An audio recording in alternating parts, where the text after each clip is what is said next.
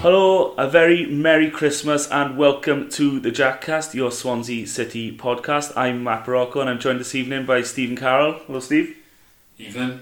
First of all, apologies. It's been a long time since we last did a podcast. It's 6 games, I think, in fact. But unfortunately, we've struggled to get us all three together. That's why it's me and Steve tonight. We've decided in the end to bite the bullet. We needed to get a podcast out before Christmas. And so we thought we'd just get one done and get ourselves up to date.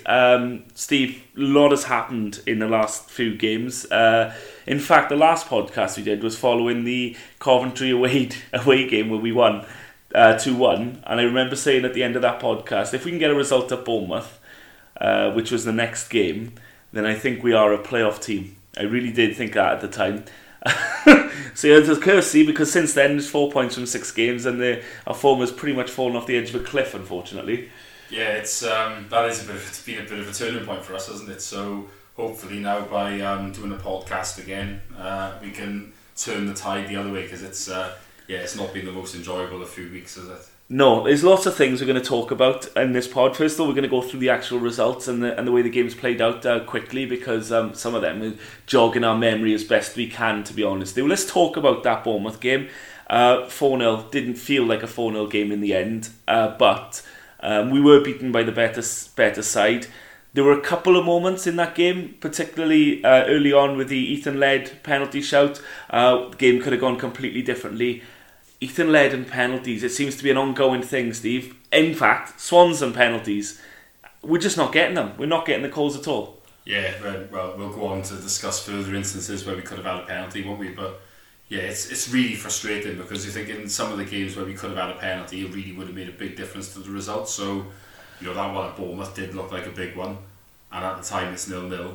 If that penalty is given and we score it, obviously we're going 1-0 up. You'd like to fancy us to have at least got something from that game then, but obviously it went the other way. We were the better side at the start, and then obviously Bournemouth managed to get a goal.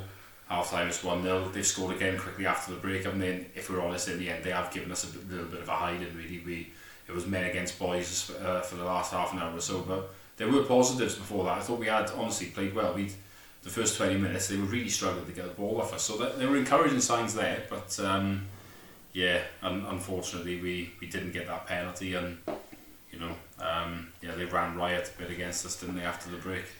Yeah, it was, I think in particularly the last 10 minutes or so, the fourth goal, we were trying to play ourselves out of a penalty area. I feel like at that point 3-0 I thought was a bit harsh, given the way the game played out. Like you say, first 20 minutes we were comfortably the better team. So 4-0 felt a little bit unfair. But there's a difference between your Bournemouths and your Swanseas in this division at the moment. They have the Premier League players in there that can hurt you if you make a mistake and stuff. I think Dominic Solanke had a bit of a game that day as well, didn't he? If I remember right. Yeah, he scored a couple. So it's the difference. We're obviously going through this transition, this process. Again, we're going to talk about the whole way the form is going, the way the team has gone recently in a little bit. But I don't think we were too downhearted. More the scoreline than the result. I don't think we really expected to come away from Bournemouth with a win, but it would have been lovely if we could have got something from it. But we're going to take a break after that then, because of the international break.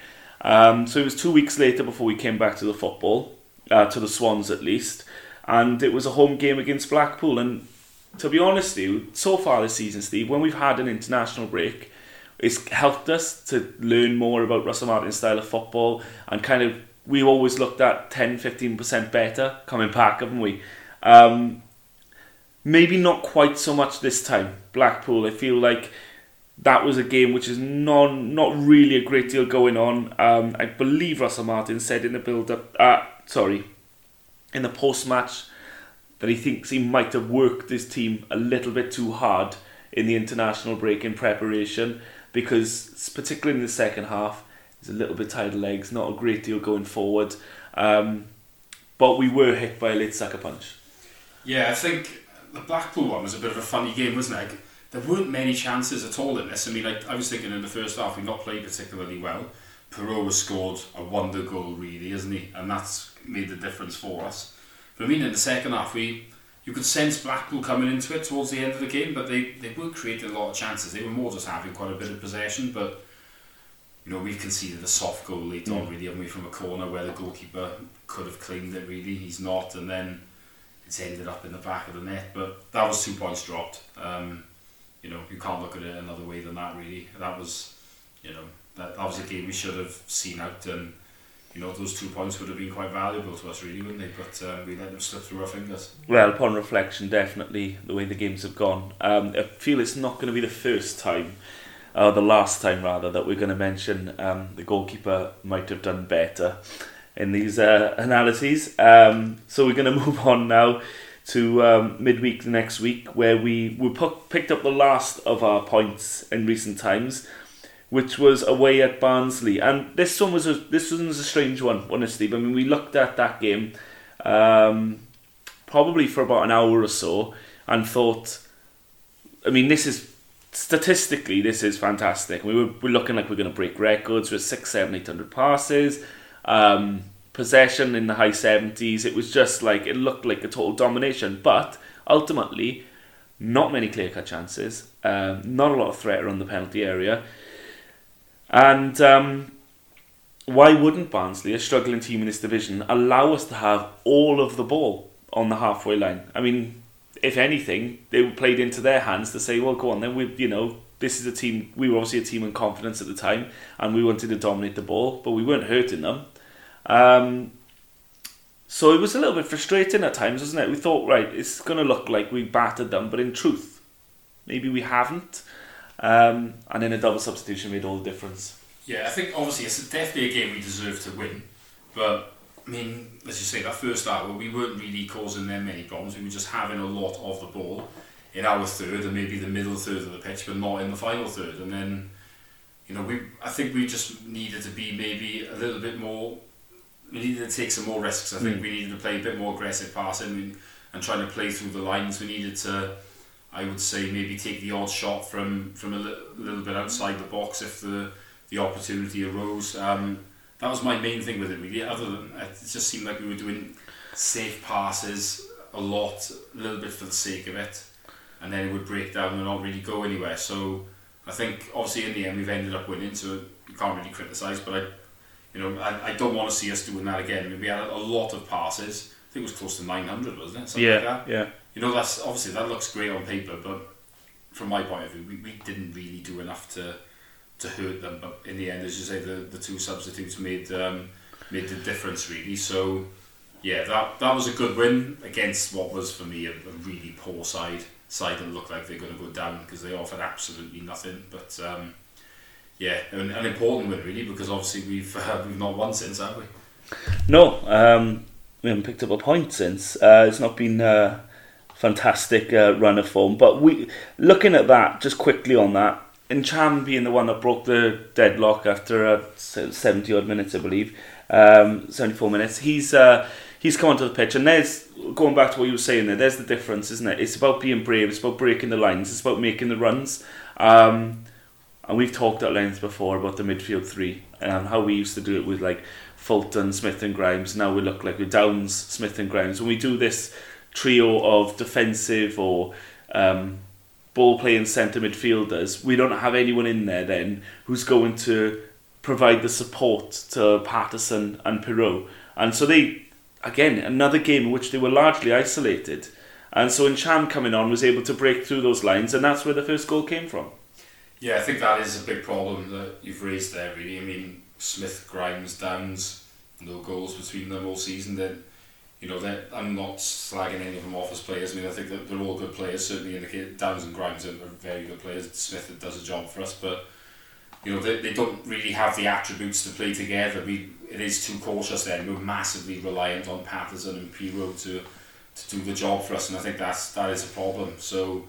I can understand with Cham, the issue is really that his fitness means that he can't always play 3 games in a week, or he has to maybe sit one out, and he doesn't tend to play 90 minutes, does he? So that is a problem. I think we're going to have to look to address that going forward, I think, because we are a bit reliant on certain players and we need a little bit more depth in certain positions, and I do feel like we need that little bit more creativity from in midfield, really, because that will help us get more goals, because I think that's certainly been a weakness recently. Yeah, and I think that the Incham not being able to play 3 games in a week in a congested season, which we've been seeing the last couple of years, where is intense, isn't it? We're seeing so many games come thick and fast, and this division, anyone can beat anyone. So to have that rotation, to have the freshness of players, can be the difference between winning and losing. I guess if there was a game in this bunch, Steve, which frustrated me in just the way it played out most, it's the one we're about to talk about now, which is the Reading game, in which naive perhaps doesn't really cover it. If you're going to concede straight after scoring, that's a cardinal sin in football. But to do it twice in the same game is almost unforgivable. Throw into the mix a classic standard Andy Carroll goal, despite him, being one of his first games for his new club. It's absolutely nailed on that this was going to happen, really, isn't it? But naivety, defensively, poor decision making, some atrocious passing in a defensive third, and it feels like this was a massive opportunity lost to push ourselves up the table a little bit more. Oh, we definitely missed an opportunity here. I mean, I thought when we got that goal early on, really, that we'd end up going on to win fairly comfortably, to be honest with you. So obviously we've conceded pretty quickly from that. Andy Carroll, as you say, as soon as he signed for Reading, I'm thinking, I can't believe we played these in a couple of weeks. Here we go. And obviously he's managed to get a goal. And then, as you say, Manning's chipped in with a lovely volley to equalise, and I think it was Norton that's put a poor pass across the pitch, and obviously that's led to them getting the winner. So we contributed to our own downfall, didn't we? I do think we were a little bit unlucky in this game, because when you look at the winner, for example, it has hit the post and come back out to a Reading player. I mean, that could have gone elsewhere. But then we had a couple of goal scrambles, didn't we? Later on to try and get an equaliser, and the ball didn't really fall for us. So, I do think that it was a game of fine margins that could have gone the other way. But at the same time, we lost because we shot ourselves in the foot, didn't we? We defensively twice. Twice. Well, at least twice, maybe 3 times if you consider the winner. We have to look at ourselves and say that what we did wasn't good enough. So. Yeah, that was a frustrating one, but I think Reading will probably do a win over us. It's the first one since 2008, so the law of averages did suggest that had to happen at some point. Yeah, it did. I guess one of the takes from those few games was how we were scoring fantastic goals, but not necessarily creating a great deal of simple opportunities. And I think this is an ongoing concern. You could show a highlight reel of Joel Piro's goals this season, and they're up there with anything you're going to see in Europe, to be honest with you, in terms of the actual goals he's scored. 90% of them are phenomenal hits, and he's not really getting the tap-ins.Maybe the next game we're going to talk about was a chance where he could have got a couple of goals, easier goals, and sod's law, he doesn't actually put them away. And that was a trip to Riverside. Steve, for our sins, we were up there, and that was my one and only time of going up to Middlesbrough. Make no mistake about it. But this was going back to the concern about referees and officials and how we have not got the rub of the green at all this season on numerous occasions in this game, and throw in another bit of defensive naivety into the mix, and we come away with a 1-0 defeat. Let's start with the decisions that went against us in this one. Let's namely mention Piro being hauled down when through on goal by Saul Bamba, and Jamie Patson's penalty shout. Yeah, the Piro one didn't really get mentioned that much, did it? But it was a blatant foul, and it's outside the box, not a penalty, but that looked like a red card to me. So the fact that it isn't given is obviously typical. And then, like I said, the Patterson one, there was a bad touch from him initially. He's gone away from goal.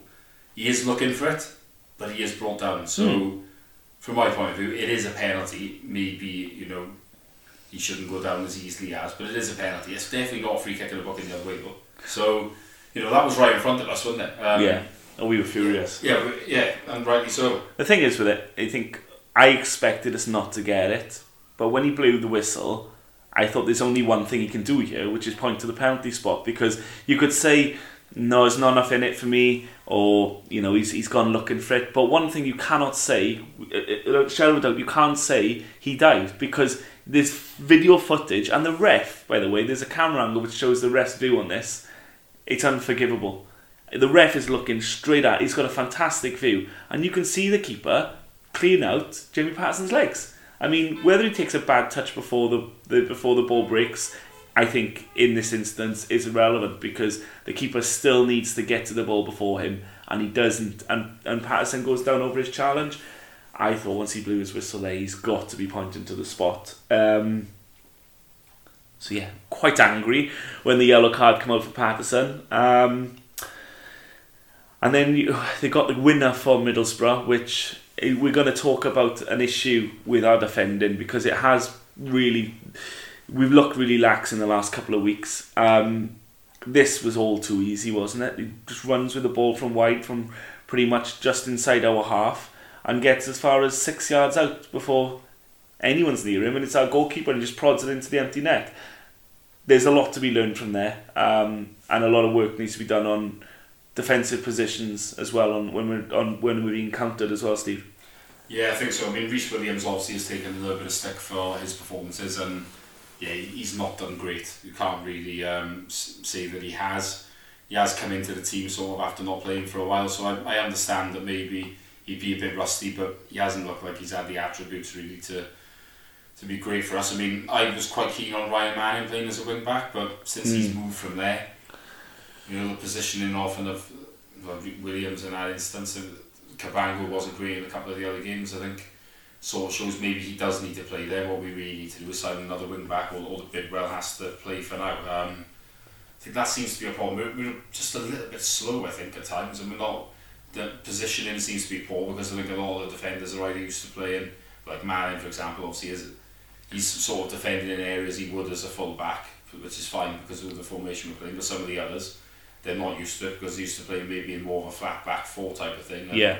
They're being moved in into different positions because they're playing as a back three. So yeah, it's something that's going to have to be addressed, I think. And then obviously we've conceded quite a lot of goals recently. So yeah, if we continue to concede the amount of goals that we have been, we're not going to pick up many points. So we're going to have to look at that. I think obviously we've had a little bit of a break now, and hopefully we've worked on a few things, and we'll be looking to improve. So yeah, it's a problem, isn't it? I think. But in general, you look at the Middlesbrough game. I mean, going forward, we actually did create some decent chances. This was the one game, wasn't it, where you thought, do you know what? There's 3 or 4 chances in good areas, rather than just someone picking out from nothing. This was something we did create. We had chances to win this game, I think. Well, we did definitely. I mean, there were numerous chances, really. I mean, in a lot of the other games, like we created more chances in this than Barnsley, didn't we? Oh yeah, I would say by far, even though the Barnsley game was one that we dominated. So I think it was more one of those days where the finishing did let us down, as opposed to our creativity, which is better than it has been, at least, but still very frustrating, isn't it? Yeah. Frustrating may be a word you're going to use for the last game as well, which was Steve Cooper's return to South Wales with his Nottingham Forest team.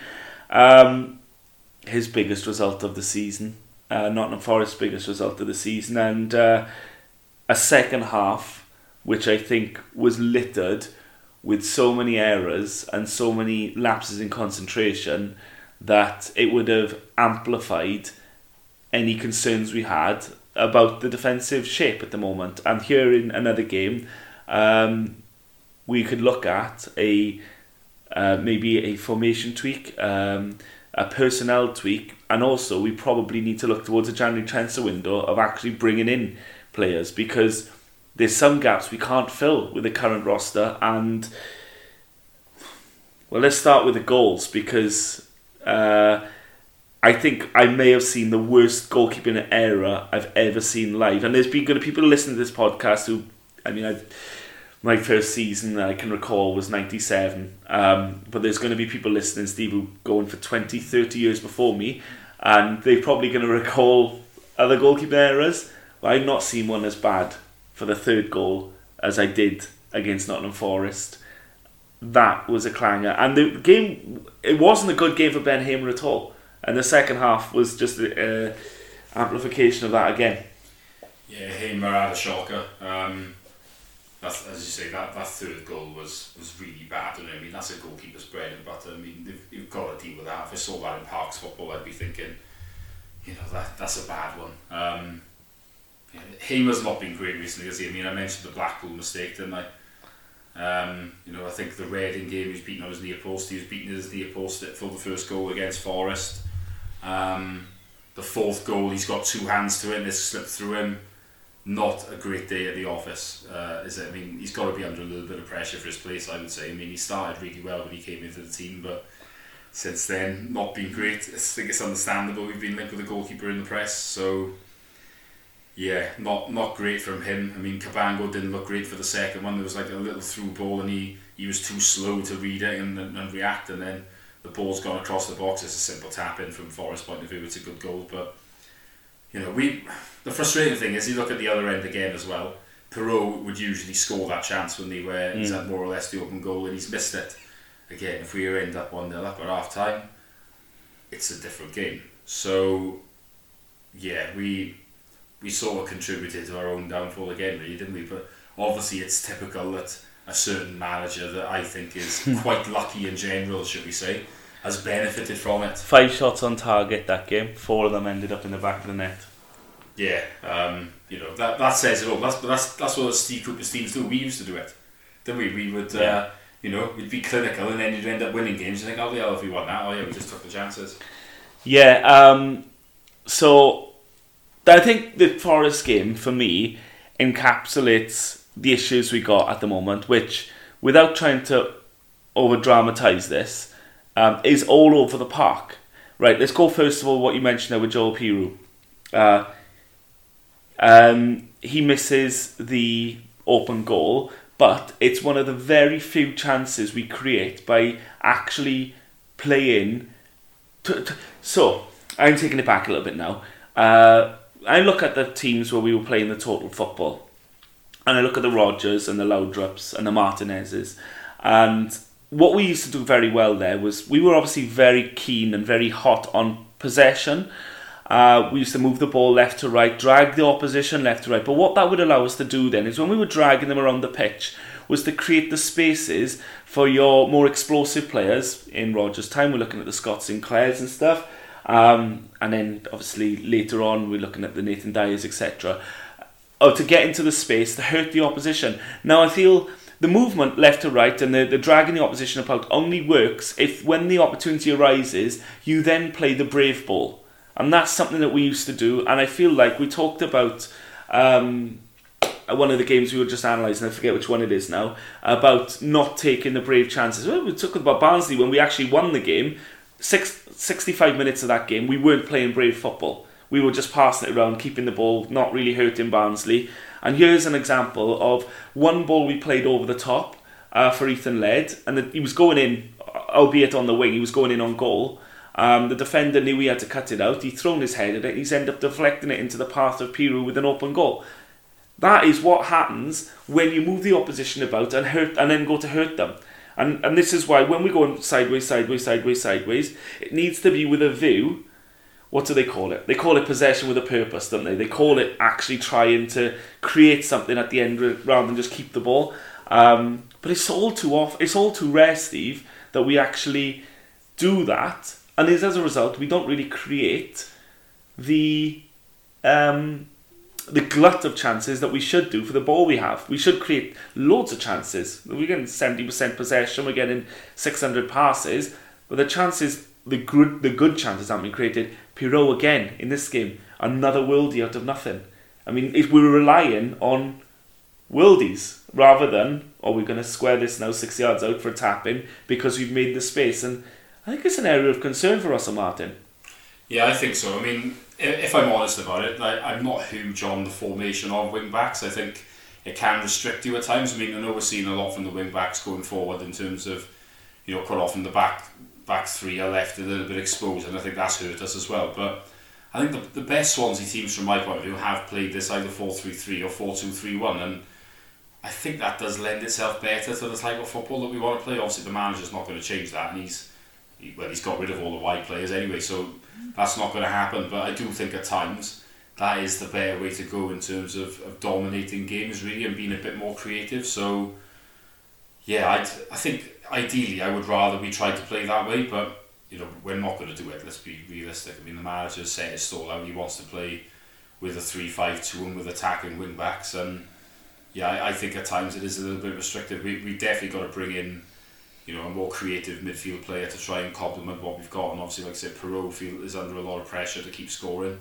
There needs to be another option there, because obviously there's been various rumours about Obafemi, and when he has come on, he hasn't done a lot. So, I just think what we're seeing now is a little bit, we're lacking depth. We're not, we're relying on certain players. If they don't play well, or they've got a knock and they don't play, it's starting to show, I think. So, we need to manoeuvre things around a little bit, and obviously we've got a few players that can't get a look in, and that's what we need to change, really.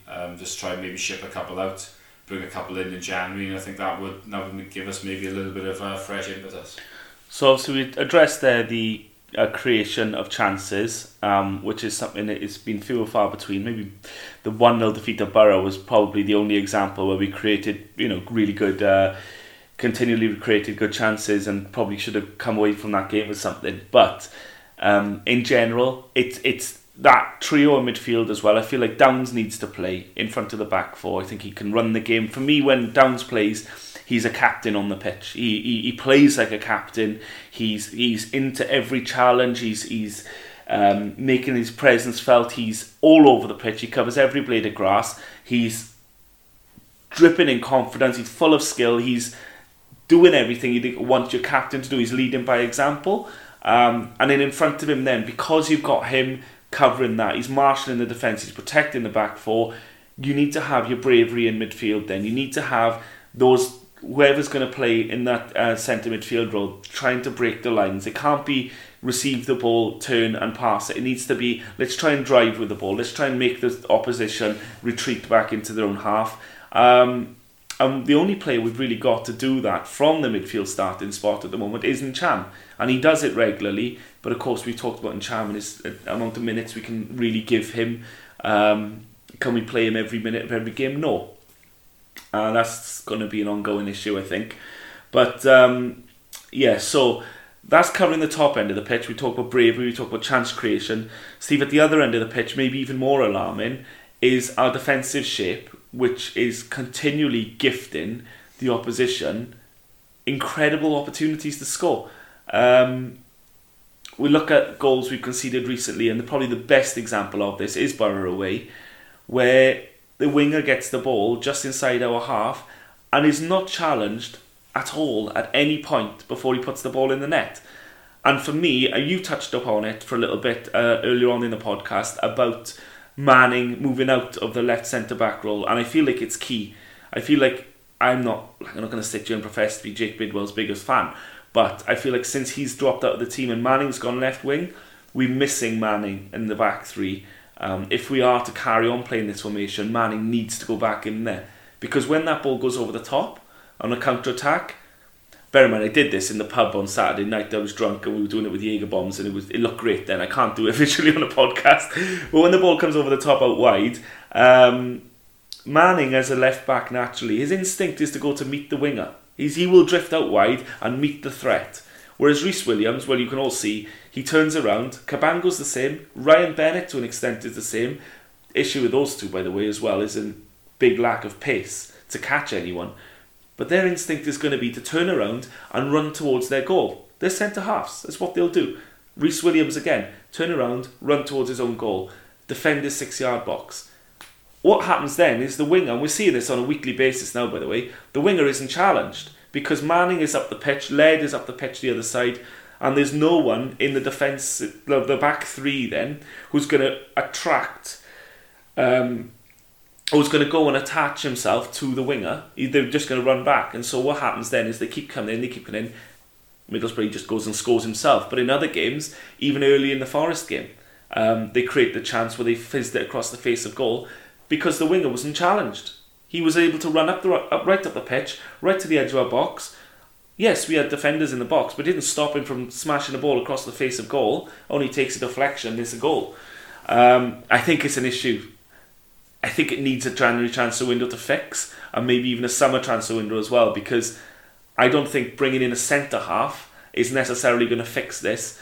We need someone, if we are to persist with 5 at the back, Steve, we need someone with the mentality of Ryan Manning playing there, who's going to meet the threat on both sides of Norton, say, if he's playing at the back of the 3, in the centre of the 3.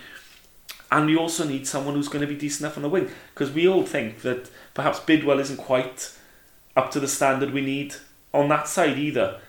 So there's big problems, at the back. I think there's big question marks to be had, isn't there, about where we're going to fix this defensive issue we've got at the moment.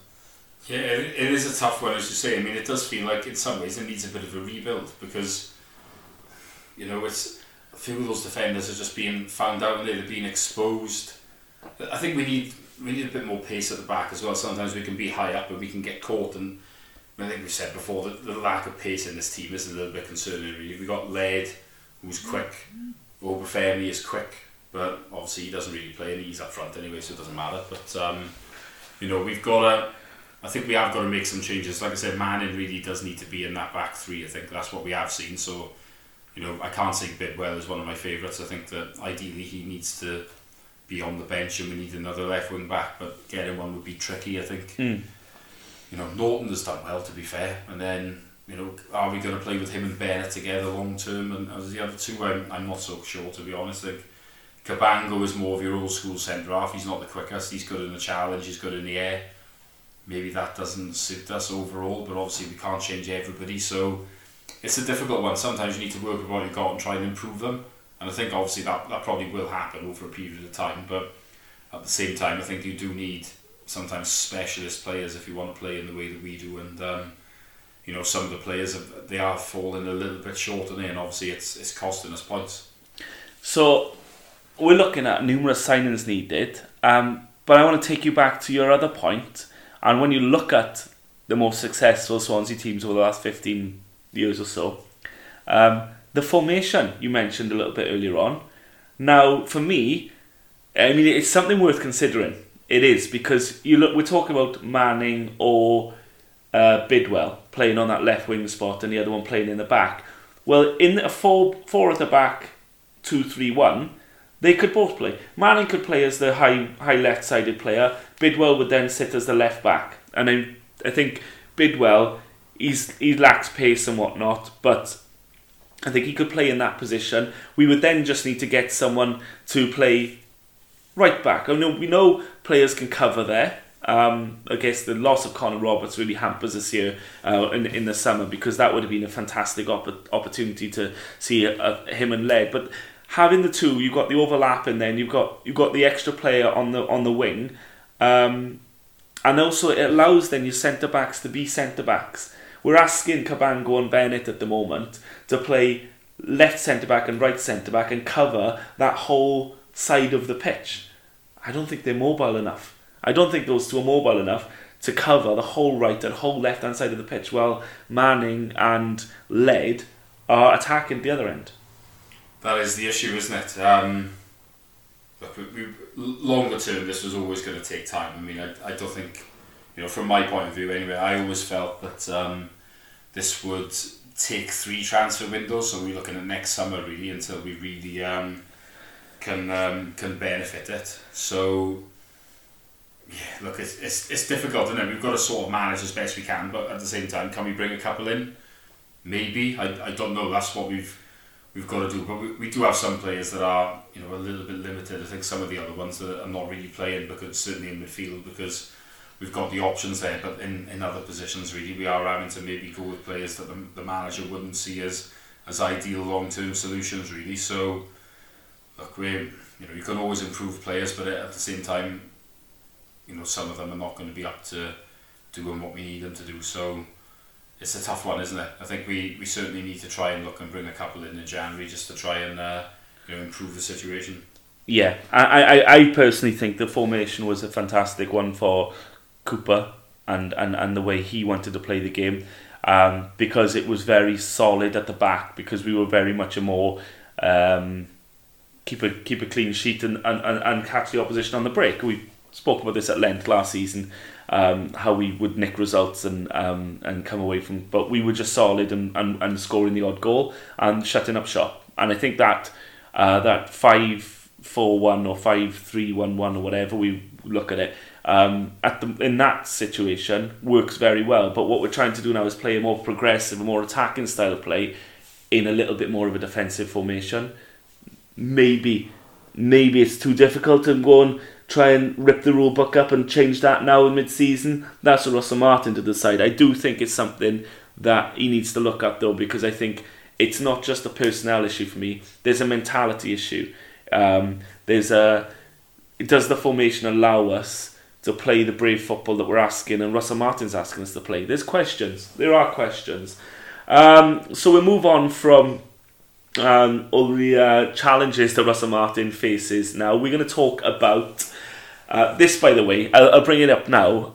This podcast is a re-record. We actually recorded this 24 hours previously. But since then, and we're talking to you now on Wednesday, the 22nd. So this now has been changed. So we've had to re-record because the restrictions and whatnot have been updated. And, well, they may be updated furthermore, we don't know. But at the moment, we had to just start again because a big section of the podcast was immediately out of date. So we wouldn't be doing our job if we weren't going to address the fact, Steve, that Swans fans have once again got the brunt of the Welsh Government's rulings, and we found ourselves as the only professional Welsh sports team that have been banned from their stadium over Christmas.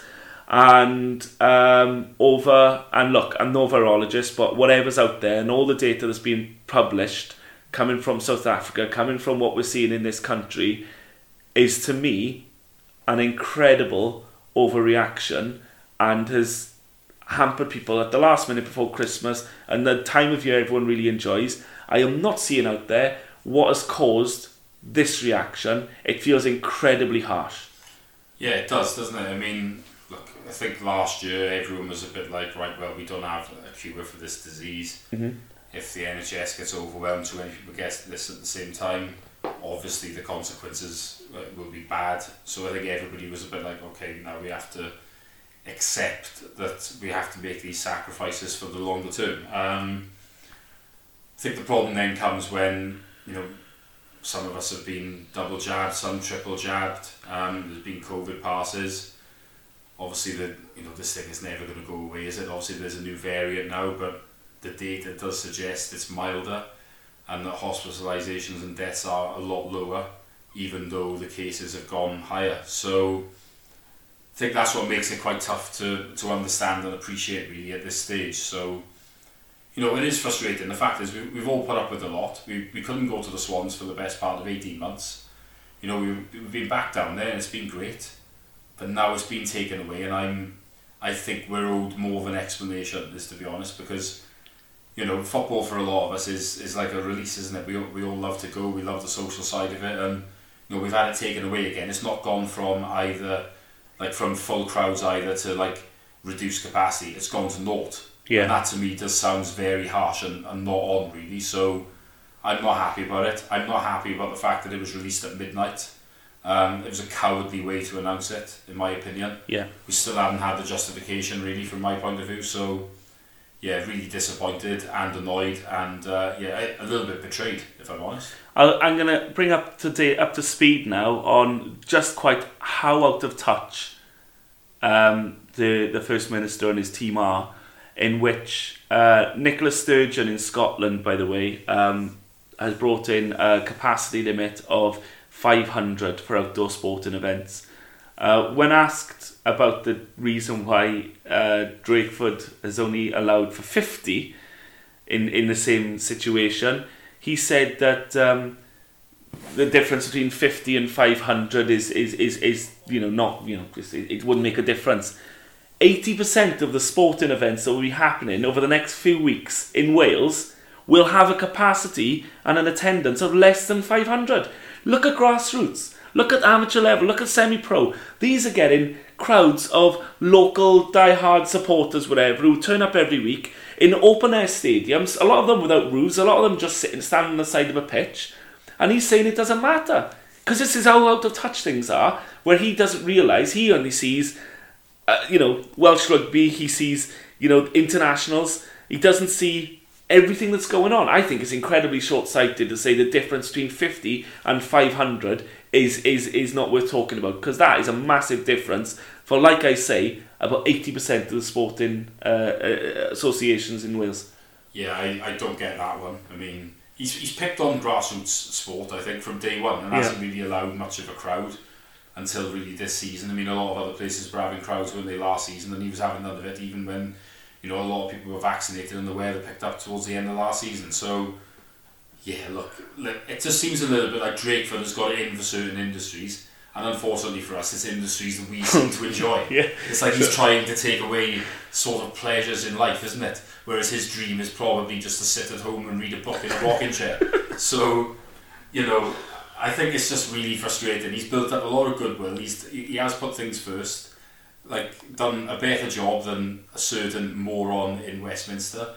But this time, I'm not happy about it. And no, I think a lot of people feel like this is a little bit like the straw that's broken the camel's back. They will have lost a lot of goodwill over this. There's been a massive backlash on social media over the restrictions. Look, we've all lost or know someone. If we haven't lost directly, we lost people to flu and winter diseases. They're not going to get rid of it. It's there.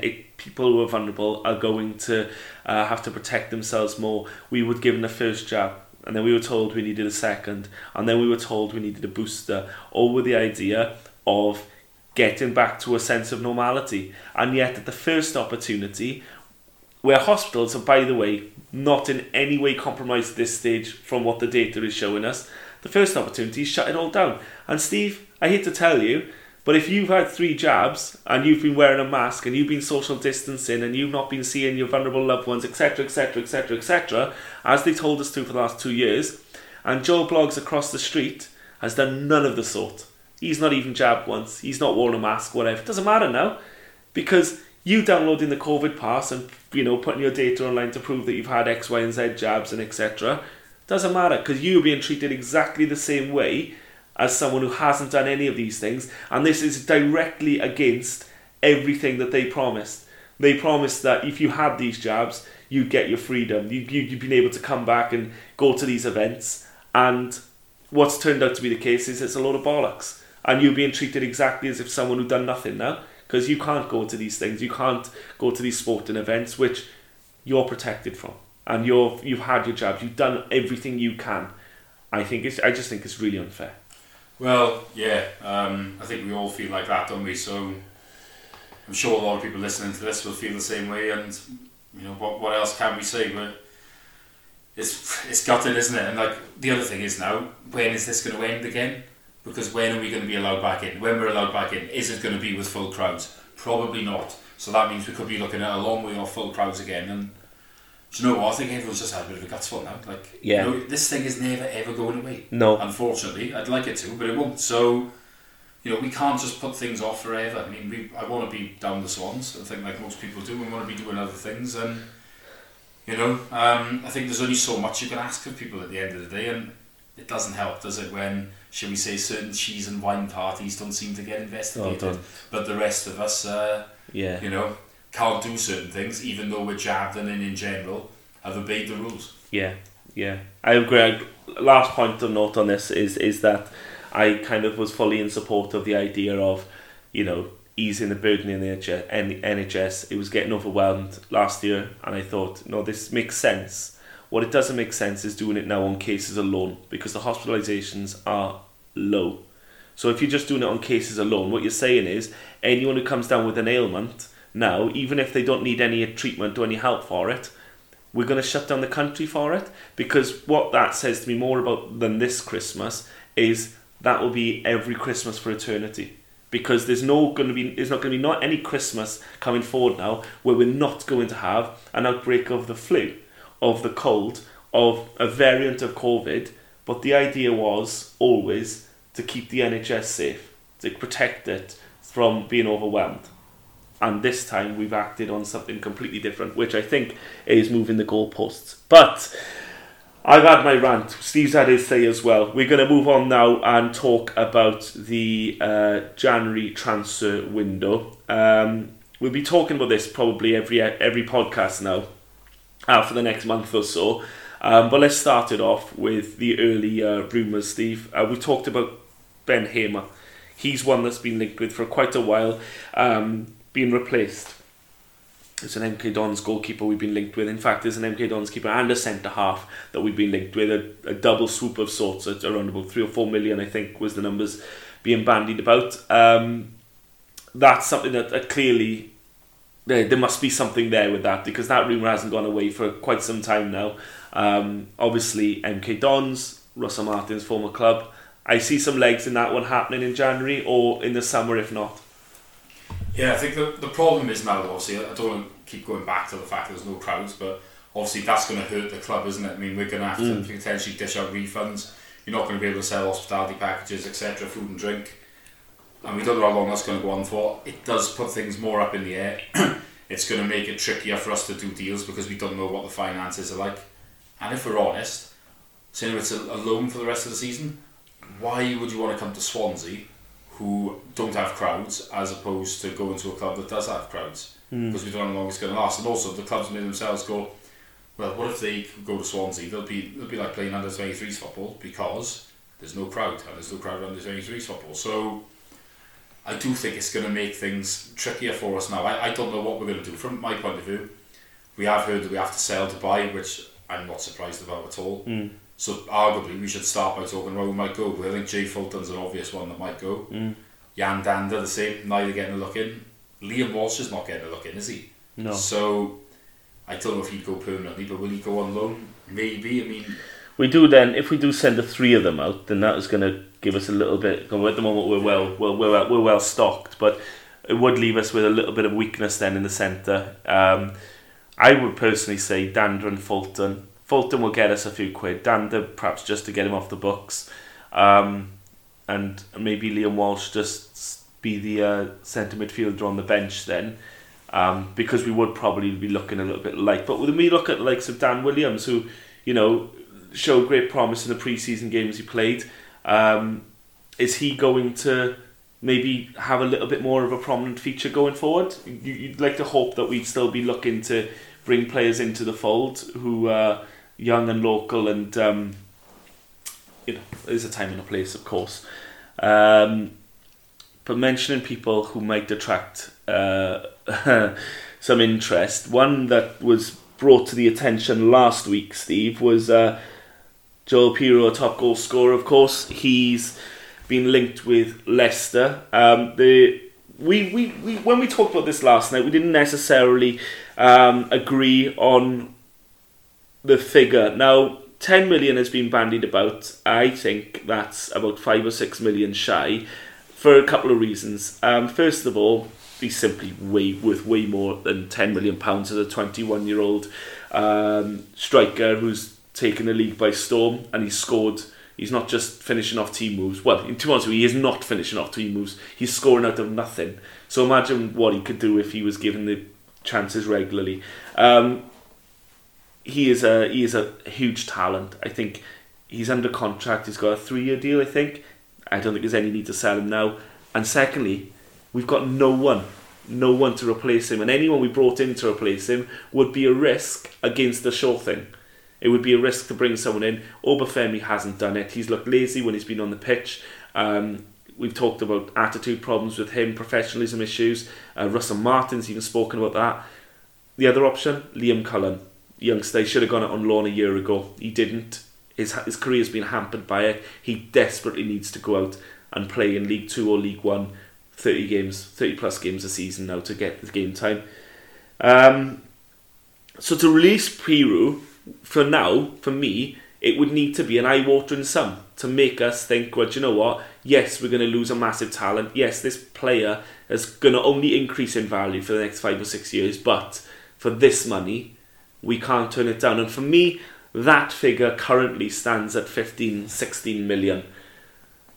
But you're going to bring up the issue with finances and whether the club were going to pull a rabbit out of the hat here and hold on for the money, or whether they're going to buckle at the first. And we know what we've seen previously, apart from that brief stint under Trevor Birch, we know what the club tend to do when money's on the table. Yeah, from my point of view, if there's an offer of 10 million, I don't think it's getting turned down, if I'm brutally honest. I mean, we've caved in the past, as you said. We don't know what the finances of the club are like. What was he, $1 million?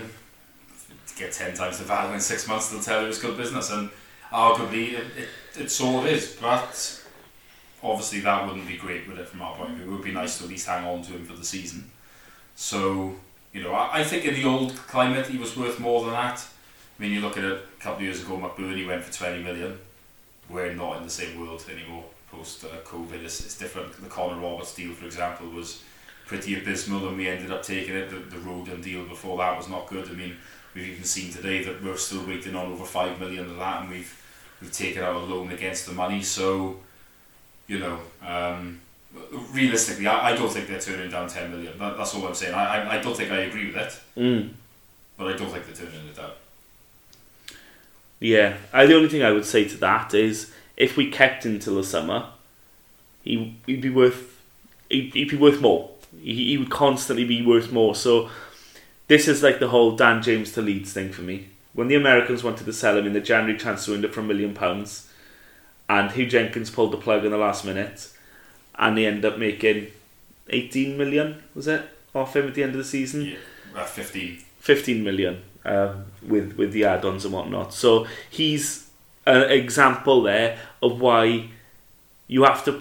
I get that you need to keep the balance in the books, but at the same time, you also need to have a bit of football sense about you, and a bit of nous, and know the market. And, you know, if you're meant sacrificing a signing in January to keep Pirro, then I think make prudent sense financially for us to do so. But I don't want to second guess this club when it comes to selling players, because, like I say, it's a very brief moment under Trevor Birch where we seem to get value, but apart from that, since relegation, it has been one big fire sale, and it's depressing to watch years of academy building and not a few, more than a few quid spent on it as well, to watch all those players then be shipped off on the cheap and whatnot. And Joel Pirro was an inspired signing in the summer. I hope we're able to keep hold of him. Another player that's been mentioned, Steve, is a player on loan from Brighton, Mark Leonard. Again, this might add into the fact that we're talking about midfield, and if we are going to lose the likes of Fulton and Dander, then maybe this one comes in to just add the reinforcements where they would leave gaps. Yeah, I think so. That's what we've got to be looking at, really, isn't it? If players go in some situations, we need to plug the gaps. I mean, you know, but we need to focus, I think, mainly, don't we, on the areas where we're short of, like, the quality, don't we? I mean, that attacking midfield area is definitely one, isn't it, as I've already said. And then, you know, whether we look to bring in the left wing back, so then Manning is considered to be that, you know, that left of the three centre backs. So I think that's how we've got to look at it, really, isn't it? I mean, we definitely need, if a few players from a certain position go, we'll have to cover them. But first and foremost, we need starters, really, that are going to go into the team in the weak areas that we've got. Yeah, we'll keep touching up on this as rumours come out, and we're sure they'll start accelerating once we know a bit more about what's happening, especially with the COVID situation and where the club is at financially. Russell Martin did speak today about the difficulties that he's going to face now with the club having to play behind closed doors. Again, need I remind you that Newport and Cardiff's home games have already been called off. So it's only Swansea who are being forced to play behind closed doors. That will be on the 29th of December against Luton as it stands. That situation is fluid. We've had 2 confirmed cases of COVID in the Swans camp at the moment, both fully vaccinated players. We'll see how that situation develops at the moment. As for the Jackass, we're looking to come back in the new year, which means, Steve, we've got a few games to look ahead to. Starting on Boxing Day, Millwall away. It's very difficult to analyse and predict at this stage, because there's been a bit of a gap now with the QPR game being called off, to know what Swansea's going to turn up. It almost feels like we've had a little bit of an international break again, whereby he's going to have worked a lot on the training ground. If we have the same Swansea we had over the last 6 games, then it's going to be a difficult afternoon against a full house. But that break might have given Russell Martin food for thought. We have just come off a thumping at our own ground. So we'd be naive to think that he's not going to change anything. And we talk about people like Hamer. We talk about some of the positions and defence, so we think Manning needs to slot back in there. This one have gone unnoticed to Russell Martin, whether we can analyse the goals we've conceded lately. So we might see some changes. But nonetheless, it makes it really difficult to look ahead to a fixture and predict how it's going to go. Yeah, it does. I mean, who honestly knows? I do feel at the moment almost a bit like we're starting from scratch a little bit. We haven't played for a while. I mean, Millwall have had COVID cases. It's been seen today that we've got 2, haven't we? Yeah. But they should be clear by Luton, which is a good thing. Obviously, we wish both play as well. But it's hard to do any sort of predictions, I think, for the next 3 games or so. I think, how are we going to adapt behind closed doors, for example? Again, a lot of the players are used to it, but the team's quite actually different, isn't it, from last season? So yeah, it's a difficult one. I mean, how we do, I don't know. I just hope we get some points to keep us ticking over. We've slid, it's fair to say, on the recent slump. We've slid down to 16th now. Millwall are 12th. In different form themselves. They've won 1 up to the last 5, with 5 points in that time. But they're on 30, we're on 27 points as it stands. So, I mean, the tables are tight. Of course it's going to be tight. I think, to be honest with you, Steve, when we look ahead to Millwall and then Luton, because the new year brings a game against Fulham, which, again, is going to be a very difficult game, regardless of Fulham's form, which we'll touch on in a little bit. I think one of these games, Millwall or Luton, we need to win. Yeah, I think that's fair. We do need to win. I mean, it's going to be difficult, isn't it, to beat Fulham. So, even though they're on a little bit of a slump, I mean, they've got good players, haven't they? So, yeah, if we don't get a win in these next 3, I mean, a lot can happen in that time. But we're looking at 1 win in 9. Then it's not great. 16th in the league isn't awful, but we don't want to be sinking any lower than that, really, do we? And then, so if you want to run like that, there's always that pressure, that negative comments and everything like that. Yeah. We just don't need it, do we? So, if we can just pick up about 4 points from those next 3 games, I think that would be good. It won't shoot us up the table, but it will keep us ticking over. This time of year is always, it's notorious for, if you have a good spell, you can really jump up places. If you have a bad one, you can drop, and obviously you can do that in, less than a week, really, can't you? Because you often play 3 games in such quick succession. So, it is a big period for it. If you're on a bad run, I think. You definitely don't want that to carry on right now, because if it does, then I don't think we've got a nice little gap to the bottom 3, but at the same time we don't want to be going close to it. I think the bottom 3 this season, I think we're going to be okay on the fact that we've had deductions in the league. Teams have been hampered by all sorts of off-field goings on.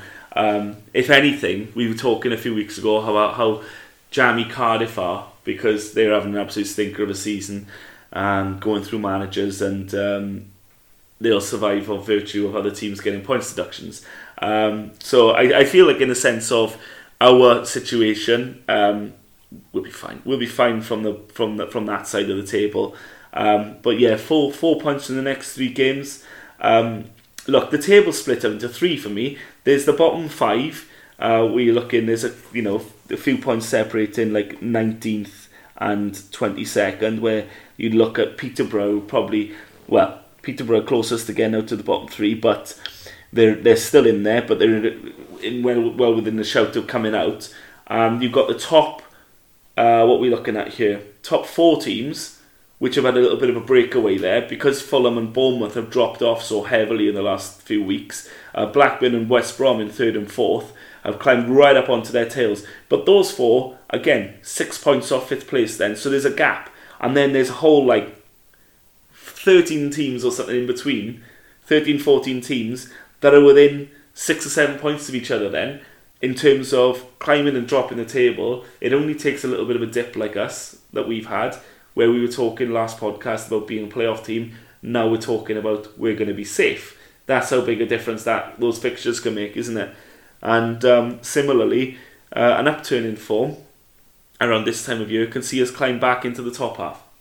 Yeah, exactly. That's what I mean. I mean, we are so close, aren't we, in that middle of the table? So it really can just turn really quickly, and it can turn unexpectedly at times as well. I mean, there's been loads of occasions previously where we've fancied ourselves that we've got a good run and the opposite's happened, and then, you know, I remember in the Prem a few times where we'd see a really daunting run of fixtures and think, we're crap, how are we getting points? And then we'd pull a couple of rabbits up there and think, oh, the hell have we pulled that off? So football's a funny game, and it's hard to predict, and this division especially has always been notoriously, you know, difficult to call, isn't it? So, you know, we'll see what happens, but we could do with a win, couldn't we, at least? We could. So obviously after Millwall is Luton. This is absolutely one of the ones we need to be targeting. They're 14th. They're only a couple of places above us.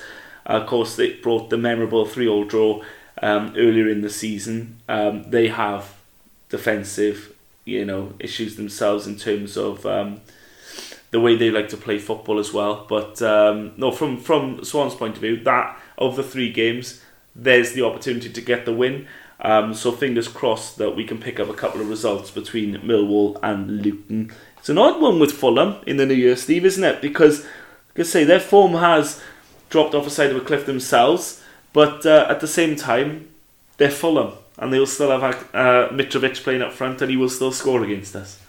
Yeah, that's what it feels like, doesn't it, with Mitrovic? So, yeah, I mean, the fact is when you've got to play like that at that level, then, you know, if you create chances, there's going to be a lot of goals. So, yeah, Fulham are a good side. You know, they've had that little slump, but I think it'd be a surprise, wouldn't it, if they weren't in the top 2 at the end of the season. I think most people would expect them to go up. So it's a difficult game, probably not a bad one to sort of get out of the way.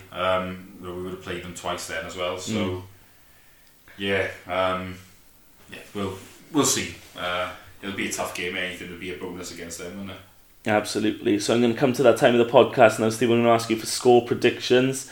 Starting off with Millwall on Boxing Day. I'm going to go 1-1, which I know is my standard one. But yeah, I'm going to go Millwall. 1-1, sorry, not Millwall. And I'm going to say that we're going to win that one 1-0. Luton on the 29th. I'm going to say 1-0 on that. I think that's the one we'll win. Okay.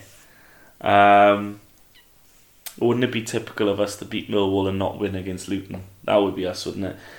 I'll go 1-0 against Luton. I'm going to reverse it and say we're going to end up dropping points. No thanks to Drakeford and making us play behind closed doors, and Fulham then in the new year, Steve. And this one is probably going to be the one you're going to predict a defeat, right? Yeah, I would have thought so. I'm going to say 2-1 to Fulham. They've scored 51 goals this season to our 26, so they're 1 goal off doubling our goal tally, which says it all. And also we've conceded 12 more than them. Just to contextualise that for you, our goal difference is -5 and Fulham's is +32. Slight difference, eh? A little bit of a difference, a 37 goal swing. So yeah, anything you get from this game would be a bonus. I'm going to put us down for a 2-0 defeat. But yes, hopefully picking up 4 points in the next 3 games will, you know, steady the ship a little bit in going into the January transfer window, Steve, and something to look forward to in terms of incomings and outgoings and what that means to the club we're about to see. Look, let's end the podcast on a positive, optimistic viewpoint and say that this recent slump in form is Russell Martin highlighting the areas of concern to the owners in advance of the January transfer window. Because if you look at his MK Dons team, they picked up after Christmas in a big way. And in fact, when we had Graham Potter down here, who also tried to revolutionise the way we were playing after 3 dreadful years in the Premier League, he took until around Christmas time to turn our results into positives and really start us climbing the table in a big way. So there's a precedent here that when you go into, you know, start from scratch. It does take the first half of the season to perhaps get it right.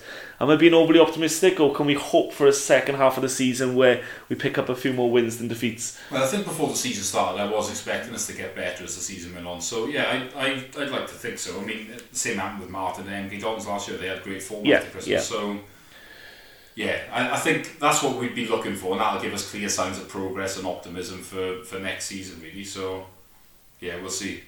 Well, fingers crossed. Let's hope that that's the case anyway. We're going to wrap it up here now. Again, sorry for taking quite as long as we have to get into it. We're going to have to just bite the bullet in future. And if we can't get all three of us onto the pod, we'll just have to do it with what we can and get one out for you guys. But that is it now for 2021 from the Jackcast. A very Merry Christmas to all of you. I hope you can make the best of it in the current circumstances. And a Happy New Year from myself, Steve, and Gitto in his absence. Thank you very much for listening this year, and we'll see you on the other side. Bye-bye for now.